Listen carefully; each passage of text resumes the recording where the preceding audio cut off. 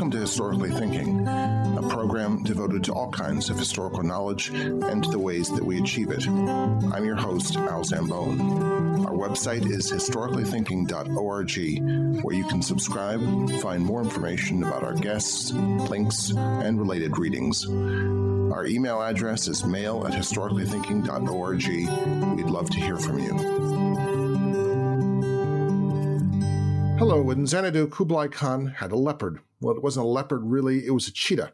And upon that fact and many other anecdotes and material objects, Timothy Brook builds a bridge that connects the history of China to the history of the world around it, showing that China has always been in and of the world, and the world has always been coming to China. Timothy Brook is the Republic of China Chair in the Department of History of the University of British Columbia, the general editor of Harvard University Press's series, History of Imperial China.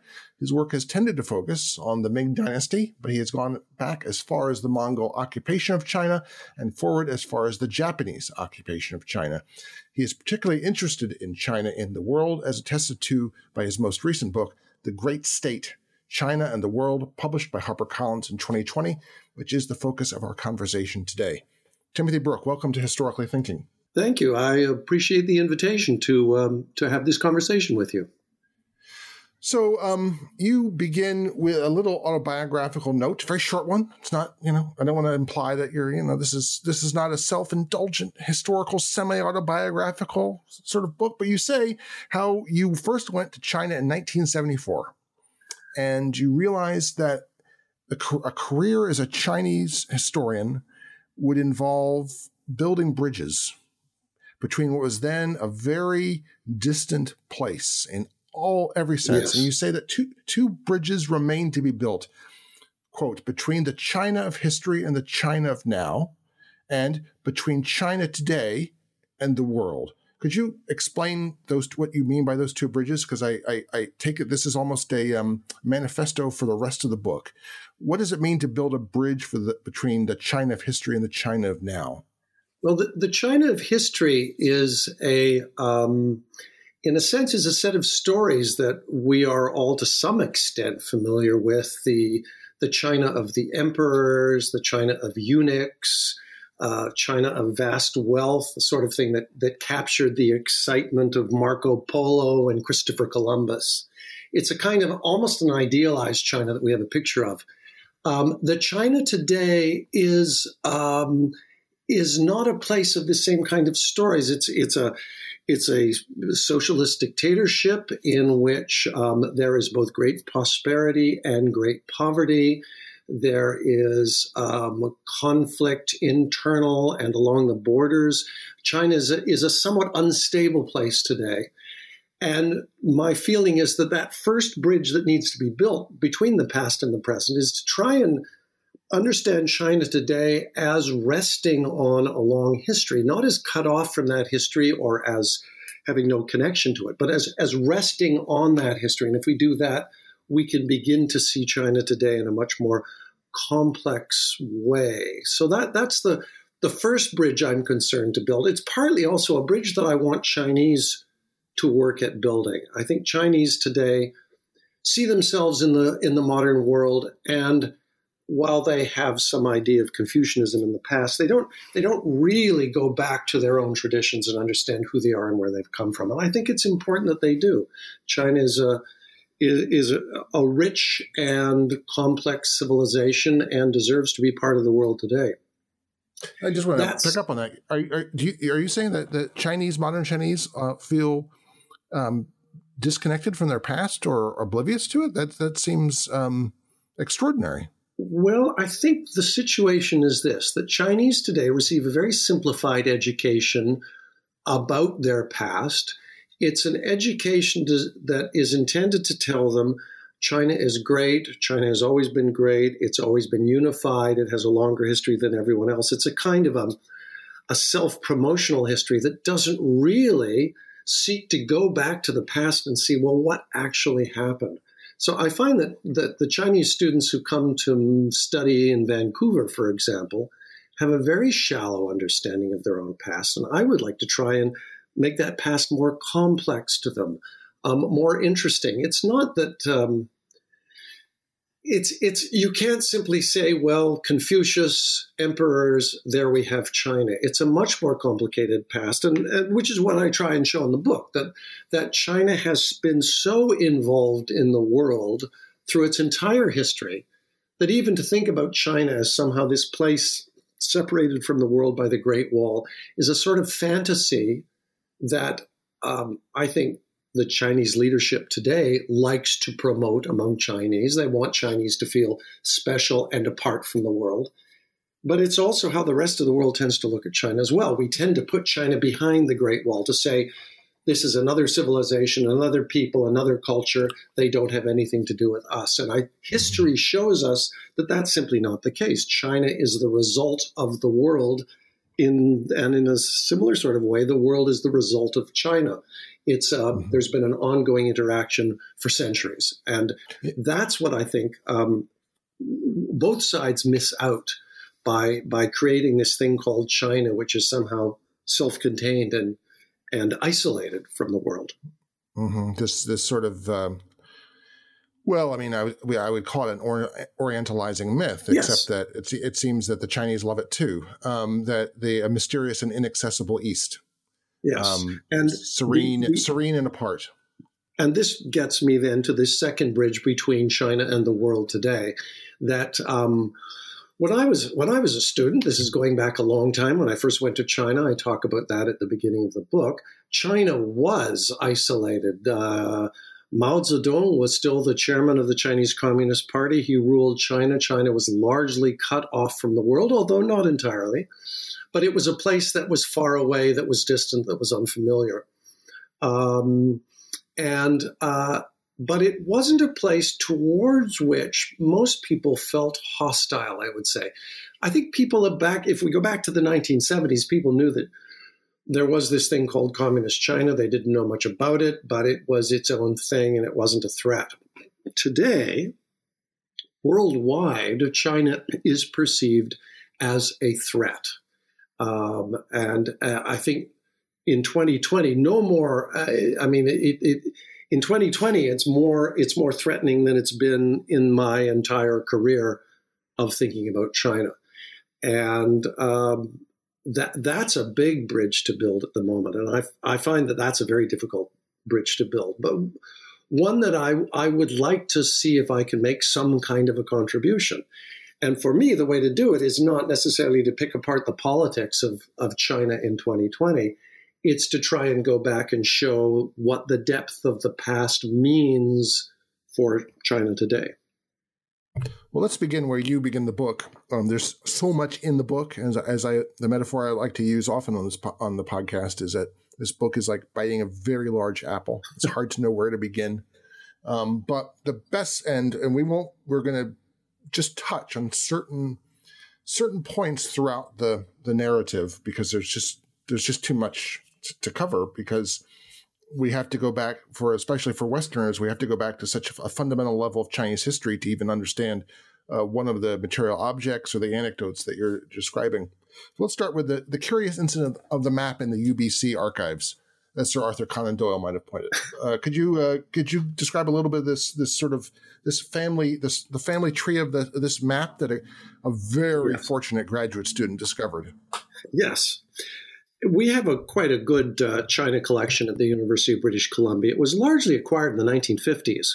We had an excellent historian of China who was himself from China, and he brought all kinds of great materials into our library.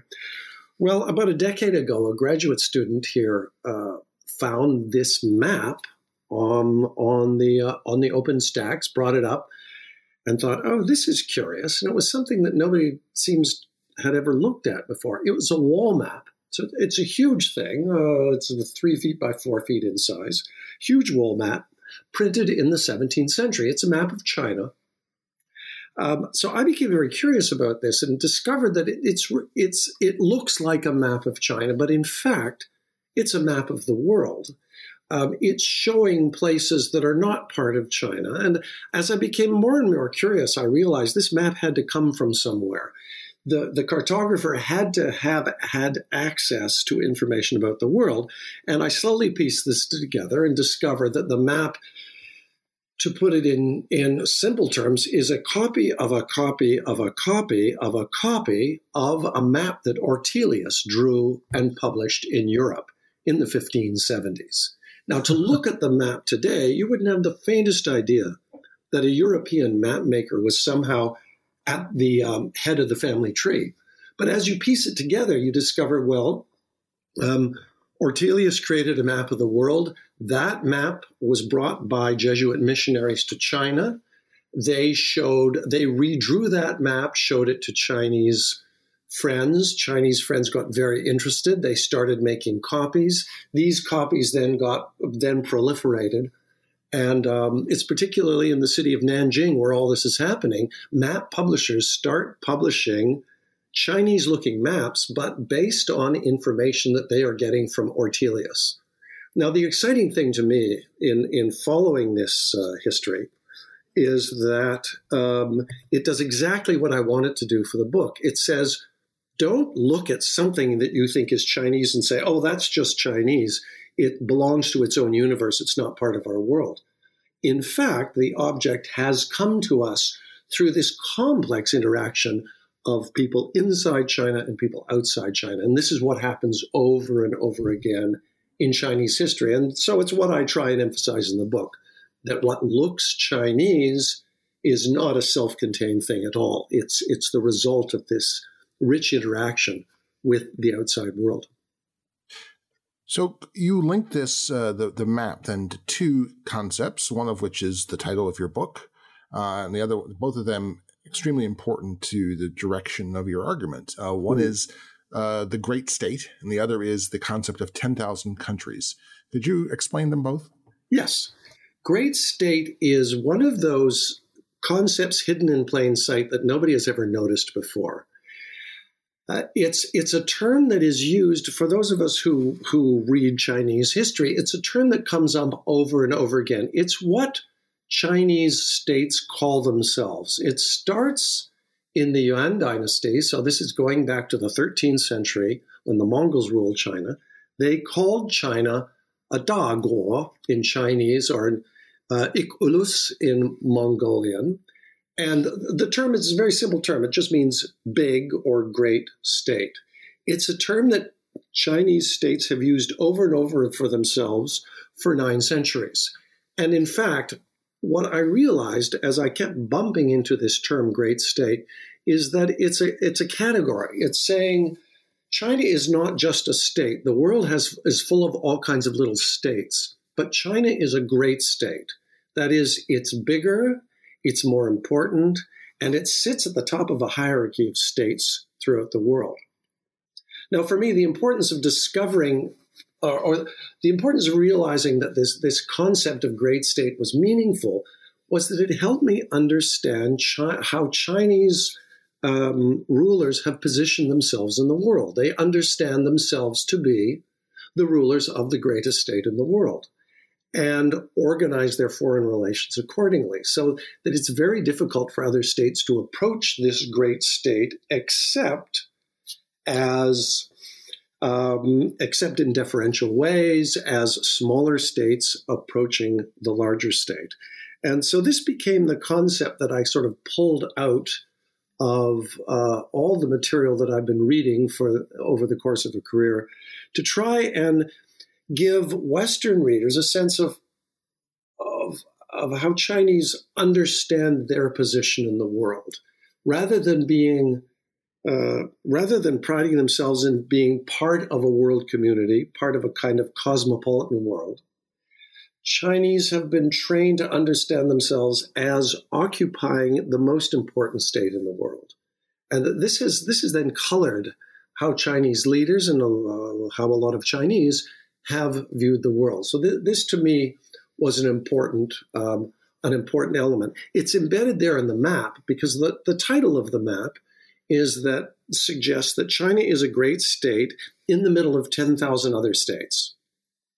The idea that the world is made up of 10,000 states it's an old trope that goes back several millennia. It's an idea that disappeared from Chinese consciousness, but it comes back in the 16th century. As the first Europeans arrive in China, they tell their Chinese counterparts, look, there's hundreds of countries out there. It's not is that there is one great China and a bunch of little countries clustered around the edges, but in fact that there's a world of many, many countries, and China should probably think about reorienting itself to being one among 10,000 countries rather than to being the one country in the world. It was an intellectual gap that both sides found difficult to sort out, and that's part of the story that I'm telling in the book. Do 10,000 countries, do they in some way exemplify anarchy or chaos? From a Chinese imperial perspective, yes. Order emanates from heaven through the person of the Chinese emperor into his own state, his great state. And then as you get further away from the great state, as you leave the great state and go out into these little states beyond its borders, the things become more chaotic, less civilized. You're kind of wandering out into a barbarian wilderness. So there is that value judgment is built into this idea. And what the Jesuit missionaries who first come to China are trying to do is to say, let's strip out these value judgments about what China is or isn't. Let's realize that every country effectively views itself as the center of the world. Every country is mistaken in viewing itself as the center of the world. And what we need to do in a truly international context is to recognize that all states have a place and all states are present. Now, at the same time, of course, the big states tend to dominate. China is a big state. It has a large population, enormous resources, and that makes it very effective, or it can be very effective as a player on the international scene. But it required this idea that the world is, in fact, many, many countries, and we all have a place. That's an idea that was hard for Chinese to start wrapping their heads around, because in the past, yes, these had just been little unimportant barbarian countries, and you just sort of keep them at a distance.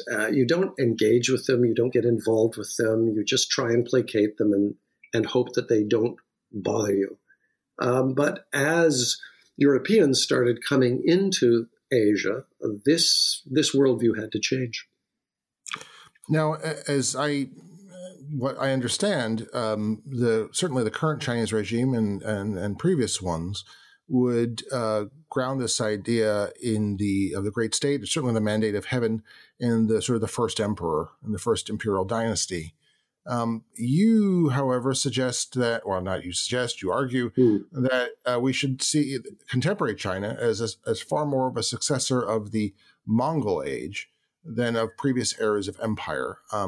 Why that? Why do you argue that? It's a truism of Chinese history that China was unified in 221 BC under the first Qin emperor, as you point out. And that's a kind of a standard fact of Chinese history. But what struck me gradually over time was that, in fact, through much of the first millennium and a millennium and a half of Chinese history, is that unified state was as likely to fall apart as it was to stay together. So you'll have a strong central unifying state that lasts for a while and it collapses. A new unifying state might come along, but there are times in which, for decades, even for centuries, China is split up into other smaller countries. The event that changes this history, that ends this period of China breaking up and coming together, is when Kublai Khan invades and occupies China in the 13th century. Kublai Khan comes from the Mongol steppe. He's the grandson of Genghis Khan. He has this idea of the need to unify the world under his rule, and this is how the term great state comes into play, because the great state is the state that unifies the world. So Kublai Khan brings this idea in as he and his Mongol confederates invade China, take it over, and he declares the founding of he takes a Chinese name for a dynasty and declares himself ruler. Well, this happens. He makes that declaration at the end of 1271. And from that point on, China remains this colossal unified state. It's the Mongols who are able to carry out this idea of unification that the Chinese themselves really hadn't been able to put into place. There are stretches where China is unified, but equally there are stretches when not. But after Kublai Khan, this idea of a unified great state becomes established as a permanent fact of China. So that's why I begin the book with Kublai Khan. He's the figure who creates the past that is still shaping the present. I mean, you go back to 221 BC, that's an awfully long time in the past. It's really stories that people might want to remember, but it's not shaping what people are doing today. And for me, it's the Mongol takeover in the 13th century. That's what makes China the thing that it has become today. You write that the Chinese components of the Yuan Great State were quite outweighed by the Mongolian. What are some examples of that? What do you mean by that? One of the examples would be the role of the military. The Mongols were a highly organized, militarized society. And the military was what held the Yuan Great State together for the century that it ruled China. And I would say that the role of the military becomes central to the Chinese political process. It weakens perhaps during the long stretch of the Ming Dynasty from the 14th to the 17th century. It comes back again in the 17th century. And really, it comes back again under the People's Republic of China. The head of the Chinese government is also head of the military commission, so that the civil ruler is also the ruler of the armed forces. And this is different than it is, say, in the United States, in which the president is nominally the commander-in-chief. The president of the Communist Party in China is at the same time the president of the military commission. So he's a military ruler at the same time that he's a civilian ruler. This is largely airbrushed from our understanding of China today, but I think it's there, and I think that's something that comes in under the Mongols that isn't there before. Another thing that comes in under the Mongols is this compulsion to constantly be pressing the outer boundaries of the great state outward as far as they can go. Now, Kublai Khan had no illusion that he was ever going to rule the entire world, but he spent most of his career pushing outwards wherever he could, into Southeast Asia, out to Japan. He failed miserably. He invaded Japan twice. They were both miserable failures, but he takes over Korea. He takes over northern Vietnam. He tries to take over the island of Java. He even tries to establish a Chinese presence in the Indian Ocean. So the part of the great state dynamic is the consideration of the possibility that the state should always be expanding. And there's a kind of this expansiveness is something that the Mongols introduced that I don't think was there under the original Chinese dynasties. You begin that by speaking about Kublai Khan's leopard, as I referred to in the introduction. I was somewhat envious, I have to add, to see that the French referred to the book as the Leopard of Kublai Khan, Yes. Which shows that the French do titles better than we do. It's true. Well, but it was a cheetah. We have to say it was a cheetah. Yeah. But could you describe that little moment? What you see in that moment? What do you see? The fact that the importance of Kublai Khan hunting with a cheetah? Well, I was captured by the idea of the cheetah, and I use the term leopard because that's in the language of Marco Polo. But there's an illustration in one of the French manuscripts of Marco Polo showing this leopard or cheetah sitting on the rump of Kublai Khan's horse while he is out hunting. Well, it so happens that one of the great Chinese painters of the 13th century, Liu Guandao, did a painting of Kublai Khan out hunting, and one of his hunters has got a cheetah sitting on the rump of his horse. So I thought, this is the sort of thing that, as a historian, I'm delighted when I can find it. So you've got a French illustrator, anonymous, who pictures a leopard sitting on the back of Kublai Khan's horse, and you've got a Chinese artist doing the same thing. Now, why are they doing this? Well, in fact, the Mongols did use cheetahs as hunting cats. They would take them out with them. The cats, of course, are faster than any other animal. They would hunt with them. The cheetahs would capture the prey and bring them back. These were cheetahs trained to hunt. And this was a detail that captured both Chinese and European imaginations, because Chinese never hunted with cheetahs before. So the Chinese artist who does Kublai Khan's portrait wants to put the cheetah in. He thinks this is an amazing story. And the French illustrator wants to do the same thing. So it's a moment at which both ends of the Eurasian continent are fascinated by this idea. Now, it's an idea of otherness, if you like, that Europeans don't hunt with cheetahs, neither do Chinese, but Mongols do. And it was for me just a way of kind of capturing this kind of simultaneous surprise that Chinese and Europeans were both feeling in the 13th century. And again, it just underscores my sense of the degree to which what's unfolding in China and what's unfolding in Europe is unfolding in the same time. It's happening in real time, and to some extent, they are sharing each other's experiences. You write, the Mongol conquest did not just put the country under the control of foreigners, it brought the world into China. And you're referring to sort of this hunting party, which involved Marco Polo, an African eunuch, the Black Beater, even the Great Khan himself became part of the history of China in ways that no one standing in the shoes of the Song dynasty could have predicted. Yes. And I would say in ways that Chinese today are not much disposed to recognize as their own. Yes. Well, China's had a difficult relationship with invading foreign powers. I suppose every country in the world has, but the Chinese impulse, the educational impulse in China today, is to just airbrush the periods of foreign occupation.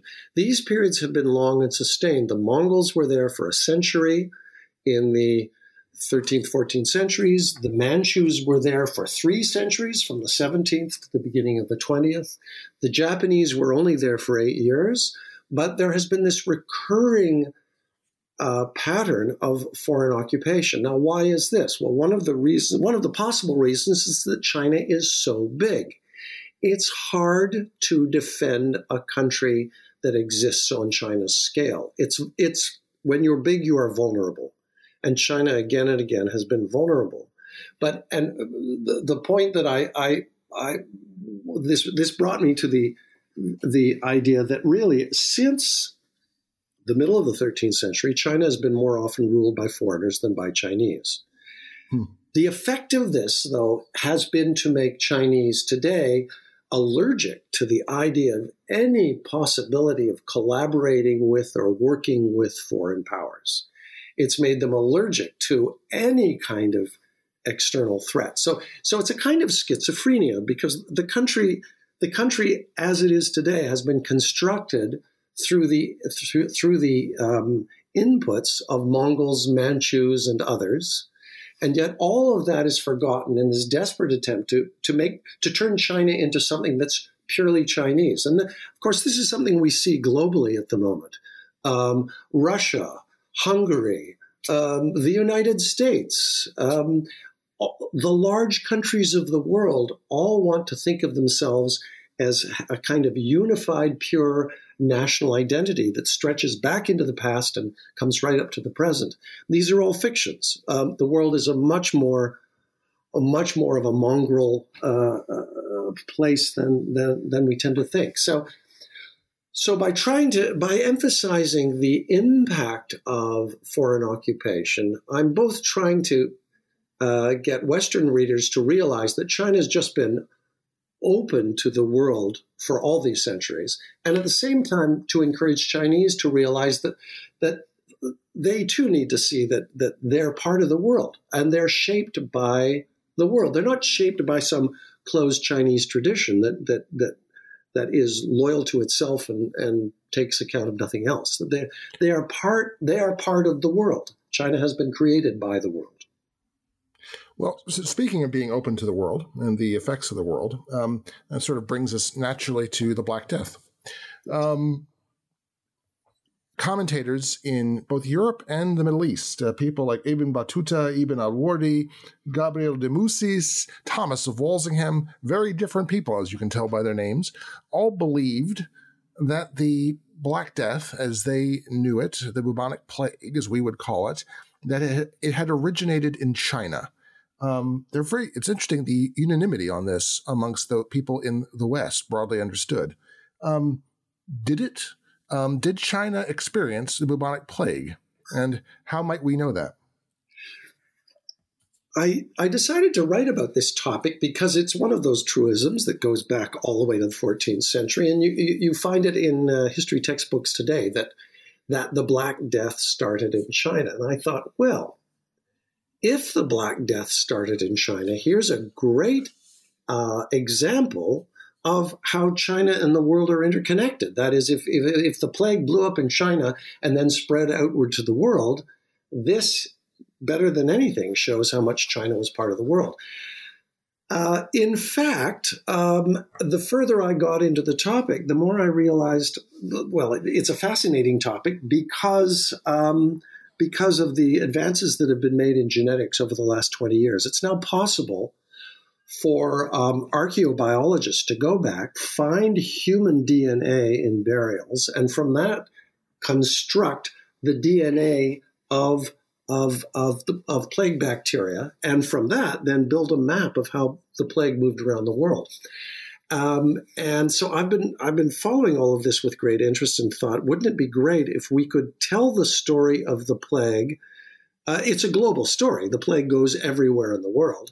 So what place has China got in that story? Well, what I came up with was the plague probably is native to Kyrgyzstan, and that it spread into China, and it spread into India, it spread into Europe. It spread around the world, and it starts in Kyrgyzstan.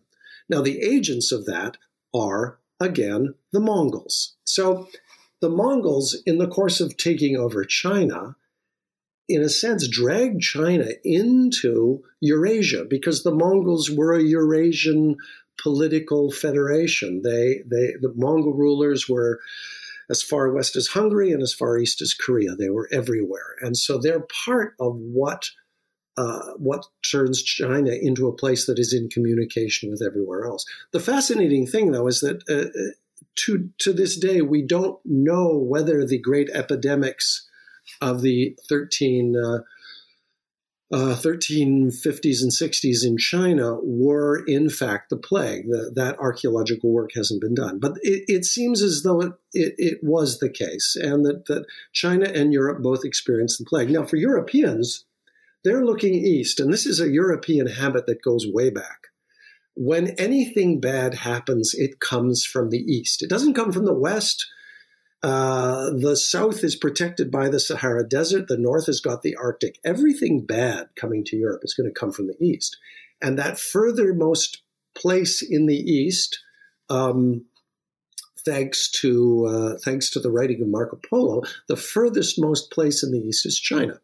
So Europeans have always looked to China as the if you like, the Mordor, to use Tolkien's language, the Mordor of the world. This is where bad things come from, and so I brought that into the book in part just to remind us, if I could, I do this very gently, to suggest that the tendency today to blame China for everything is actually rooted in a kind of deep cultural stereotype that belongs to Western civilization, and that China may, in fact, be something that it may be a problem, but we shouldn't just write it off as though that's where everything bad comes from. And the history of the plague has been written as one of these "it came from China" narratives, and so I just wanted to pick that apart and find out what really happened. Well, let's move forward to the Ming Dynasty and to an inscribed pillar on the coast of Sri Lanka.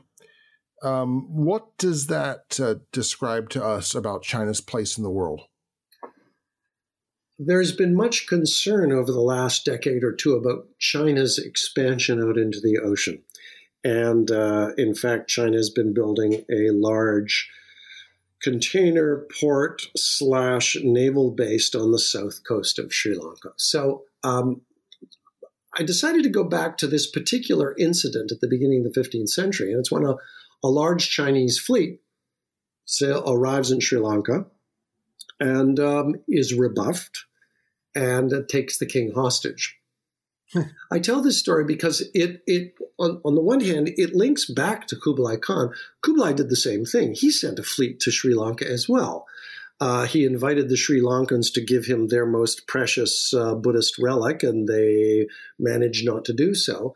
But since the time of Kublai Khan, China has pressured places in Southeast Asia and South Asia to get in line, to be subservient to China, to be tributaries of China. And when the Ming Dynasty comes along, gets rid of the Mongols, it's an indigenous Chinese dynasty. It does exactly the same thing. It follows the Mongol model of going out into the world and seeking the submission of the world to the Chinese ruler. And the link to the creation of the Chinese naval base at Hambantota today on the south coast of Sri Lanka was just too nice a coincidence not to pay attention to. So I felt I had to tell that story. And again, it's to get away from this idea that even the Ming Dynasty, the purely Chinese Ming Dynasty, was somehow a reversion to an entirely Chinese model of China. In fact, it's a continuation of the Mongol model, and the arrival of the fleet in Sri Lanka is testimony to the continuation of the Mongol idea of what China was. But yet the fleet stopped sailing, and yes. Which much has been made of that. Yes. Much has been said about the Zheng He voyages. This is one of the first and the third Zheng He voyages go to Sri Lanka. Yes, and in the Chinese narrative, Zheng He is this kind of ambassador of peace and goodwill around the world. In fact, he was engaged in a great state game. He was a servant of the emperor, and he was doing the emperor's bidding.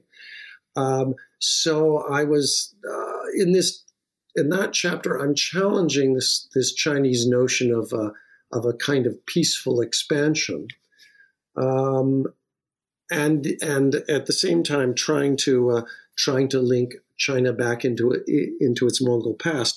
The voyages stopped for a couple of reasons. One is that they are so expensive. Mm-hmm. It's one estimate has suggested that the deforestation of China was completed in the course of building all the ships that were being built and sent abroad. So these voyages were extremely expensive. And after the emperor who organized them died, the advisors in Beijing said, wait a minute, this is a crazy use of our resources. We should pull back. We shouldn't be doing this. And so they stopped sending those ships overseas. Now, there's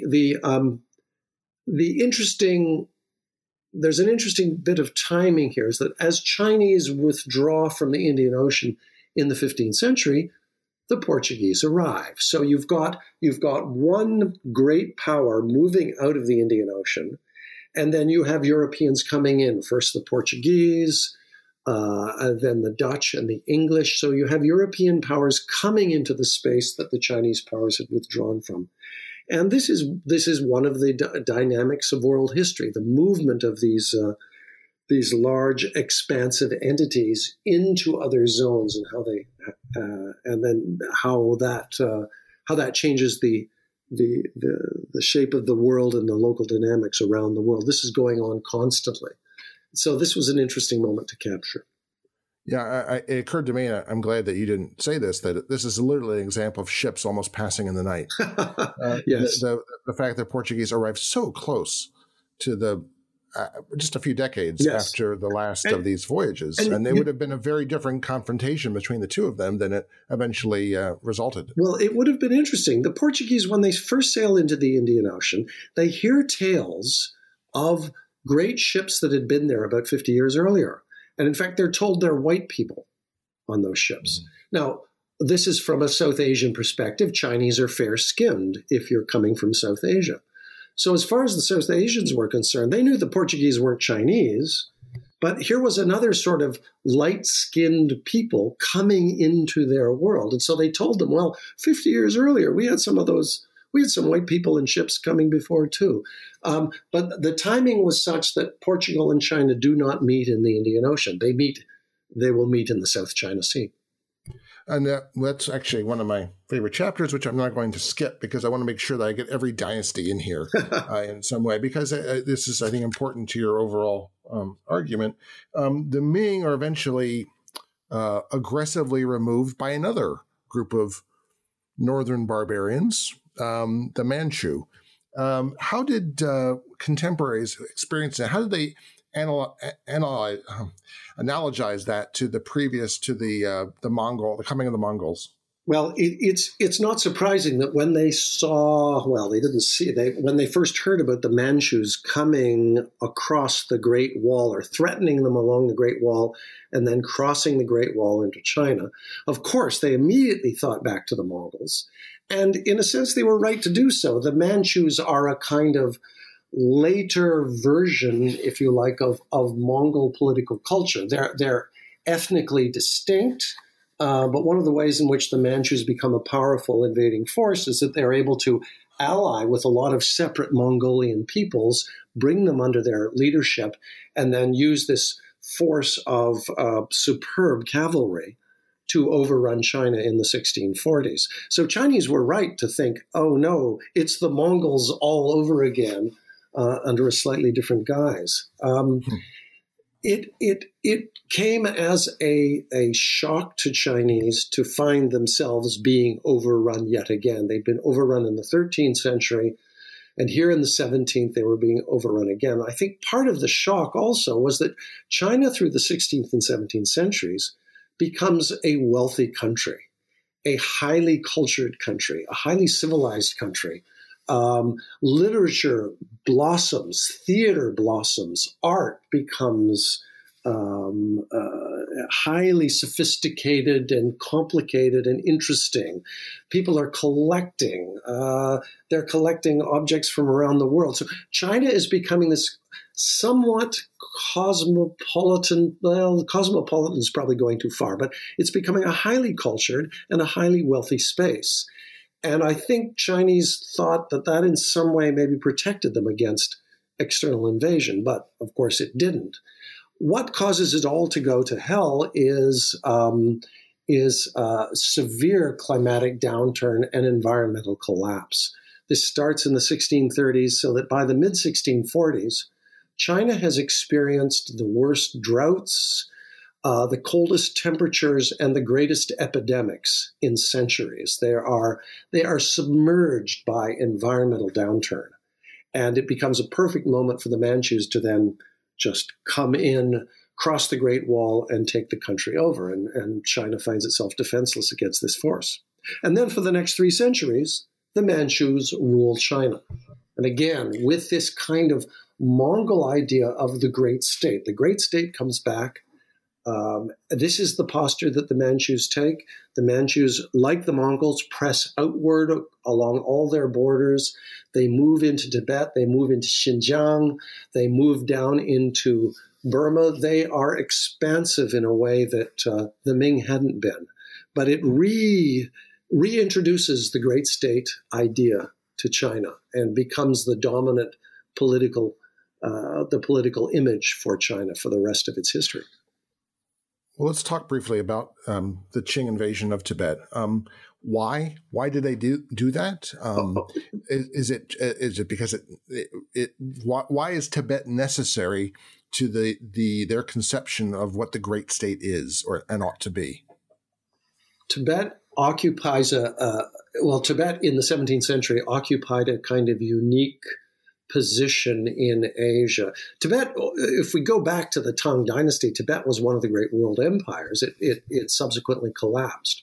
But through the course of the 16th and 17th centuries, Tibet begins to reemerge not as a militarized political state, but as a religious state. And the heritage of the Dalai Lamas today stretches back to the 16th century as Tibet was becoming this kind of holy place, particularly for Mongol people. Now, what this meant when the Manchus took power in China is that they saw themselves as the secular rulers of the world. But they also needed some kind of an identity that would show to the world that they were heaven sent to rule the world. And for that, they needed religious legitimation. The most powerful religious figure in the 17th century is the Dalai Lama. He's under the patronage of the Mongols. So the Manchus have a problem here. They want to become, and in fact, they do become patrons of the Dalai Lama.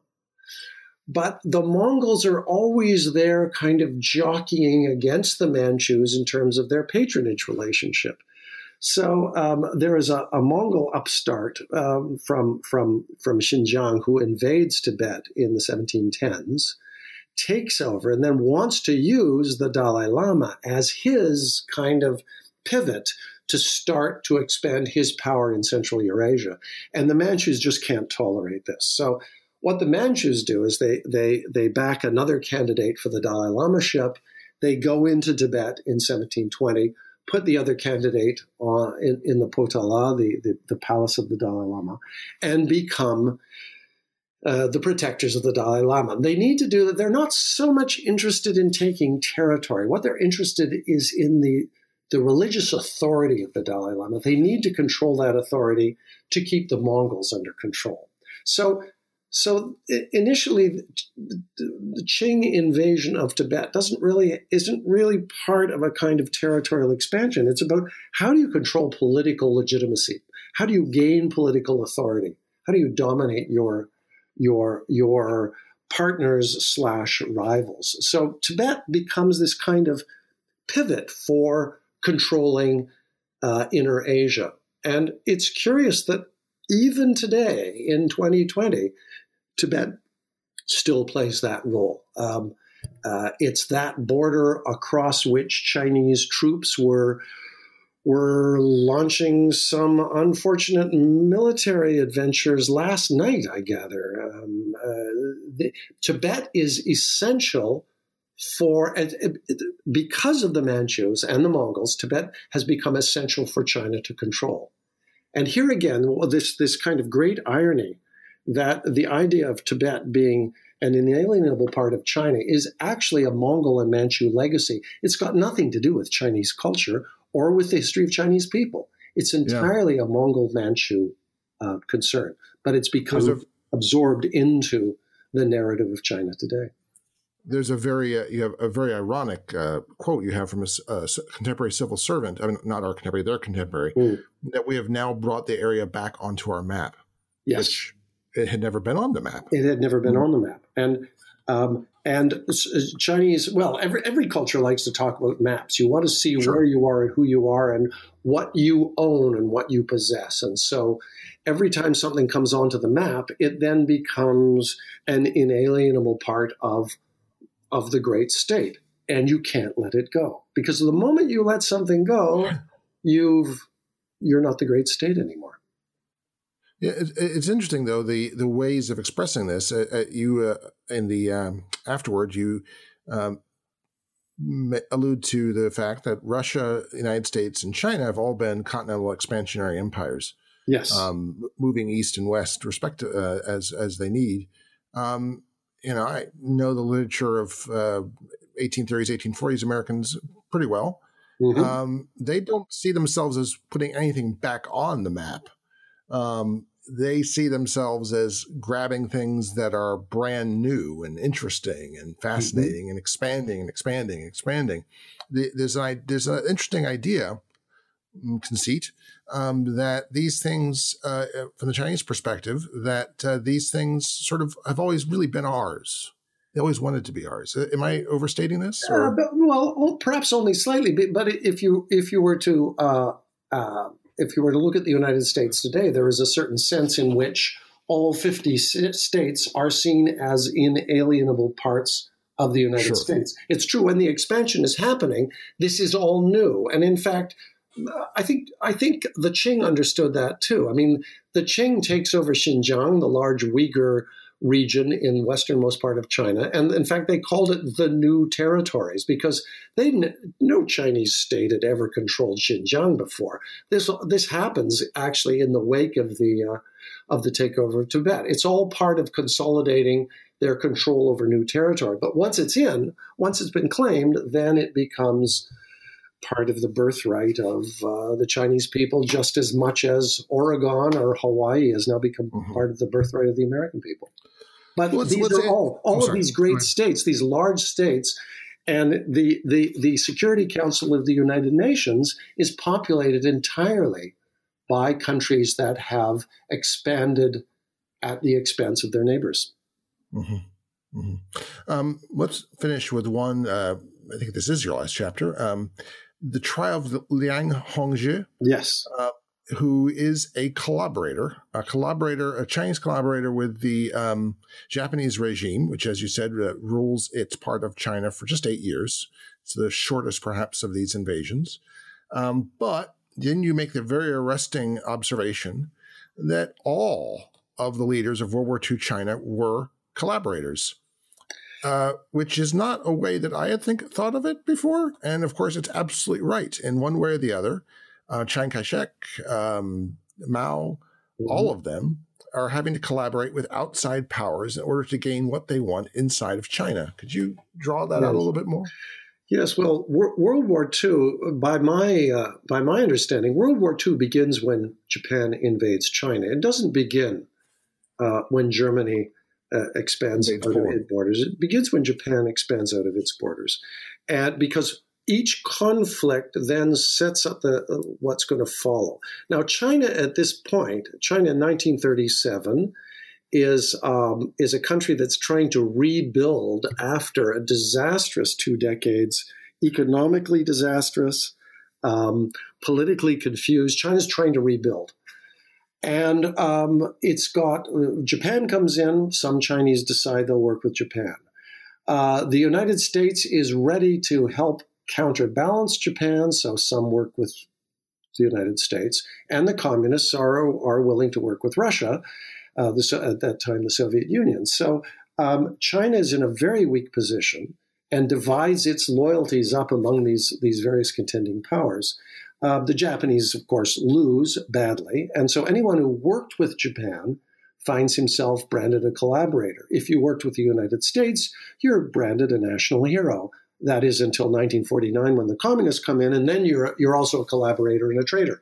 And if you worked with the Soviet Union, then you are a hero. So the stories we tell about who's a hero and who's a villain very much depends on who wins and who loses. And I was interested in Liang Hongzhi just because he's not an impressive figure by any standard, but he was a Chinese who was trying to use Japan to get China on its feet again. And it was a disastrous failure. And perhaps he should have been punished for it, as indeed he was. But he had a defense, which is, we were in a terrible position, and I did what I did in order to try and reestablish the country and restabilize the country. And it's the argument that Chiang Kai-shek could make for working with the U.S. and that Mao Zedong could make for working with the Soviet Union. It's just Liang got caught on the wrong side of history. He collaborated with the wrong people at the wrong time. But I offer that just as an insight to suggest the judgments of history are they're not random, but they depend on outcomes. And if you're on the wrong side of the outcome, the judgment goes against you. You write arrestingly, the post-war era lasted longer in some places than in others. In China, arguably, it hasn't ended. What do you mean by that? What I mean is that the sense that the Chinese government, the sense of the Chinese government, and indeed of the Chinese people, that they deserve to be what they are, is still told as in terms of China's victory in the Second World War. And this has been something that that the American president has been using recently in his own speeches. You go back to the Second World War, and that justifies anything you have done since 1945. So China is still telling that story, that defeating Japan is what allows China to be what it is, and what authorizes China to do whatever it needs to do in order to protect itself. So in that sense, both the United States and China are still caught in this post-war era, where the final moral justification is for what you did back in the 1940s. Well, the 1940s are 70 years ago now. And yet we're still... Russia, don't forget Russia. Russia feels the same way. And you're absolutely right. Russia feels the same way. And it's a way to protect you against scrutiny. You adopt a policy that is unpopular, is undemocratic. You say, well, we have the right to do it because we defeated Germany in the 1940s. And it's unfortunate, because I think the world needs to be looking forward. We need to be finding institutions that will enable us to coexist peacefully with each other. But every time you look back to World War II, you're looking back to some way that says there are enemies out there and we must strengthen ourselves against them. And that, I think, is very unhealthy and it does not show a path forward. But isn't in the case of China, and isn't this sort of a part of a policy of a diplomatic stratagem against Japan in the Xi Jinping era? I mean, right. To say, the people are very, very upset with what you did to Nanjing. Right. And so yes. we really can't control them. So the Japanese army behaved in a truly atrocious fashion in China. So you can understand the outrage, but yes, it's a device that allows China to compete with Japan. Japan in the 1960s and the 1970s was the preeminent power in East Asia. It no longer is. China has now pushed it into the shadow, and it's used the memory of World War II to do that. And at the same time, it allows the Chinese state to interfere in Hong Kong, to interfere in Taiwan, to interfere in places beyond its borders, and say to itself, "This is our right. We have been endowed with the right to do what we are doing by virtue of the fact that we defeated Japan in 1945." Let's as we tie this up, conclude, I just wanted to ask you about your use of material objects. You're not a historian of material culture, I don't think, in that sort of in a more narrow sense. And yet in many of your books, and especially in this one, you're dealing with leopards and maps and portraits, and you're doing readings of portraits as if you're an art historian with a license and everything. So what's this interest in material objects? Because I admire it very much, and think it's something that other historians should be doing as well. Well, thank you. Material objects are important to me because they are a way of being very concrete. That is, rather than talking about some grand idea about how China might relate to the world, let's look at a particular object.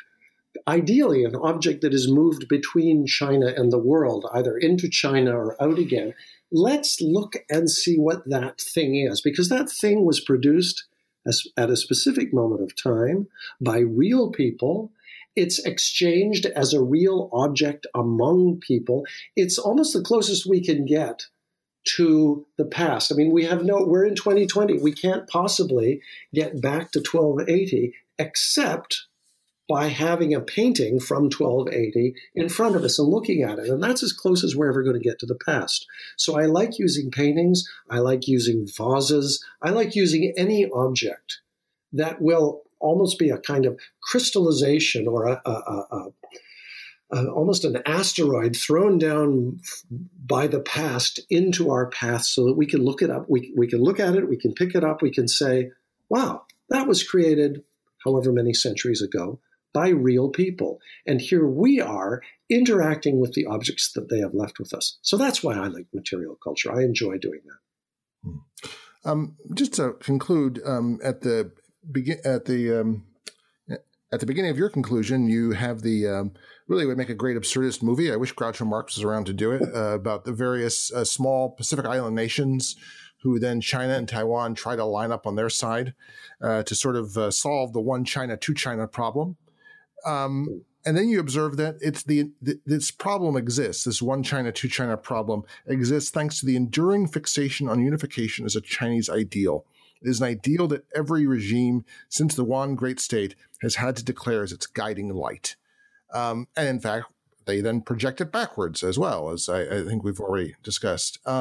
So is that what we should be taking from your book as we try to build a bridge between the rest of the world and contemporary China? The realization that this idea of an isolated China, China alone, and a unified China are provisional, if at best, if not fictions at worst? I think you've said that better than I could. I think that's exactly what I'm trying to do. I'm trying to show that China is a constantly changing artifact of its history. And rather than treating China as a kind of absolute entity unto itself, it's part of the flux of history, and it's part of the flux that the world is constantly in. So that rather than make appeal to any sort of grand ideas as though these are real, we should be seeing how people treat each other, how countries treat each other. We should be looking at the reality of the lives that people live, not the ideas that they are supposed to submit themselves to. But I think you've said it better than I could. My guest today has been Timothy Brook. He's the author of The Great State, China and the World. Tim Brook, thanks so much for being part of Historically Thinking. It's been my pleasure. Thanks for the conversation. For more historical thinking, go to our Facebook page, where you can comment on today's program and suggest ideas for programs to come. Please subscribe to us on Apple iTunes. And if you like what you've heard, please leave a review so that others can find us. Our program's editor is John Rudat. I'm your host, Al Zambone. Talk to you next week.